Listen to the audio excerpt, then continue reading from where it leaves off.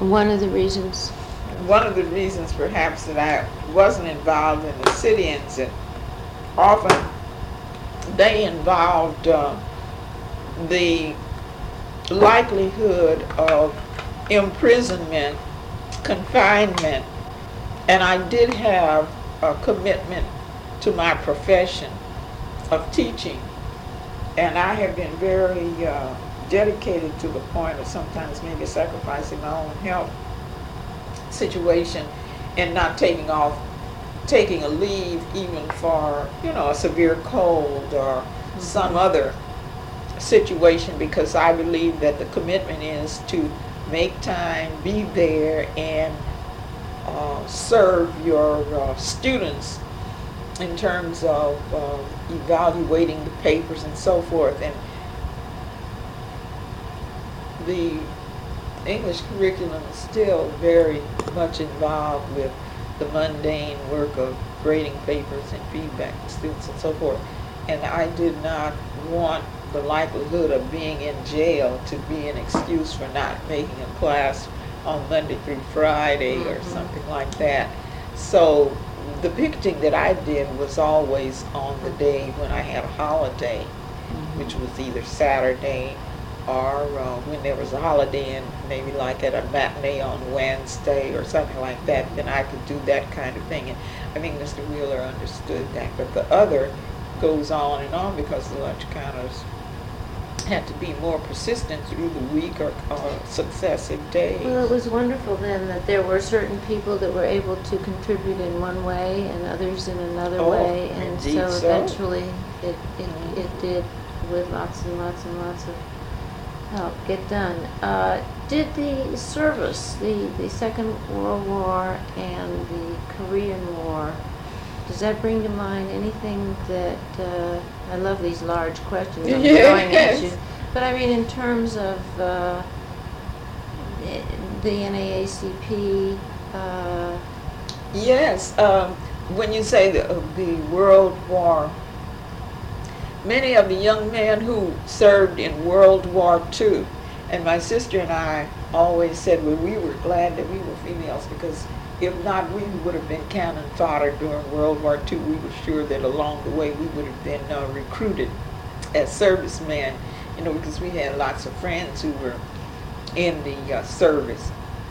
But my mother, some of the situations were so oppressive over in Europe for the young men, Black men, yes, that they wrote my mother, a couple of them who knew that she had been soliciting memberships and so forth, or they had taken out them. They collected memberships for the NAACP to fight some of the problems that the black servicemen were encountering in Europe, and they would send the money back to her for her to enlist them as members of the NAACP, and requesting that the NAACP do something. And so not only did they do that here, but I imagine they did it other places. But Mr. Roy Wilkins, who was the executive director, actually did a special investigative tour of armed services in Europe in World War II, and it was a direct result of, he was the national executive director of the NAACP. So that's the only. Well, what were the conditions that were? I mean, they had their own. Were several. They had their own. They were segregated in different divisions or different companies. And then sometimes, if they were integrated, they were restricted to being the mess men. They didn't have unlimited appointments, even if they were lieutenants or something. Sometimes they were not in the categories that others had, but they were always, there was a blemish there, just like there was a blemish of the employees in the postal service. Or anywhere else. Yes. And so Mr. Wilkins did a special investigative study of the plight of black men in the European war theater during World War II. Well, Yes. What could the money that they sent over do? Well, it would release people to either lawyers to do some of the legal work that might be to clear up and fight some of the injustices encountered, or it would strengthen the numbers, increase the numbers and augment the numbers. And I'm sure they must have been doing it with other cities, but I just remember that a couple of times her mother said she had received this letter from people from St. Louis who had joined. One man had recruited, he'd give the names of the men and enclose a check for that, and she'd report it to the St. Louis branch. Because although people live in different places, they can have a membership in other units. So he knew her, whoever sent it, I don't even remember who it was. So there was this tie-in that the NAACP has always had a marvelous legal arm that would either defend one or a... and had to pay for it through the... well, sometimes the people haven't been able to pay for it themselves, not the one... No, I mean, the... Oh, yes. The national body would have to do it, or sometimes they'd have to raise extra funds. How long has it been $10? Let's see. I guess it's been $10 about... Then it was about $2 Yeah, that's what I was in the World War II.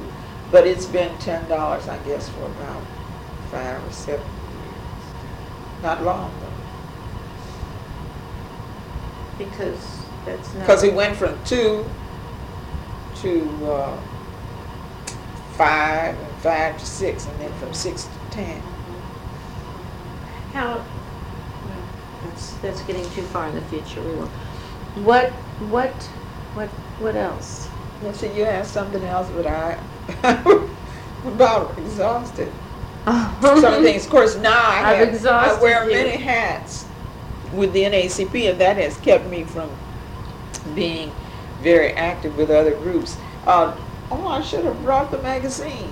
I was elected, about 3 years ago, I was elected president of the Crisis magazine, which is the official organ of the NAACP. Mm-hmm. Now that's the governing board, that's not the editor of it. Oh, well, the governing board, president of the Crisis magazine, and I'm on the national board of directors, and we have a special contribution fund trustee board. Well, you're just too important, Evelyn. We're just going to have to save all that for the next year, because we'll be doing this every. I'm sorry that I exhausted you, but it I had no idea that was the way you were going to work, because I thought you were going to ask me some questions about who are some of the categories of people that we should be touching to get some information from. So, of course, I've covered that in terms of the major institutions that serve the black community and the leaders and the heads of them there.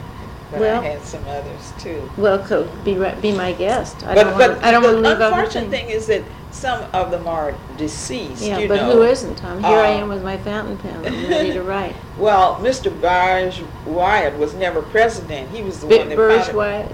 No, it's B-I-G-E. That was his name. Bige? Yes. Yeah, he had a taxi cab? Yes. Is he still alive? No, he's deceased. But he had been active with the NAACP in the early I need years. live people. Yeah, that's the problem. Frankie Freeman is still. And you can reach Virgie McNeil for how her husband was not only with the sleeping car porters as a vice president, but also active in the NAACP, because he was the one that later on led the the colored clerk circle. Right. That's important, because they equalized salaries for blacks working in the markets, supermarkets, and the stores. And she would know about that? She might know something about it, or she might have some information. Let me see. Well, you don't forget the Callaways, both Ernie and DeVerne. Right. Because they would be in this era of the 50s. Is he? He's ill. He's ailing now, but she will be able to articulate much of what he was able to accomplish. Okay. So that's what you thought I was going to talk to you about? Who to talk to? Yes. I told you over the phone what we were going to talk about. Oh. But I didn't. You didn't know I wanted to know so much about you, right? No, I didn't. Well, I hope it wasn't too taxing, and I thank you very, very much. All right. And I look forward to next year.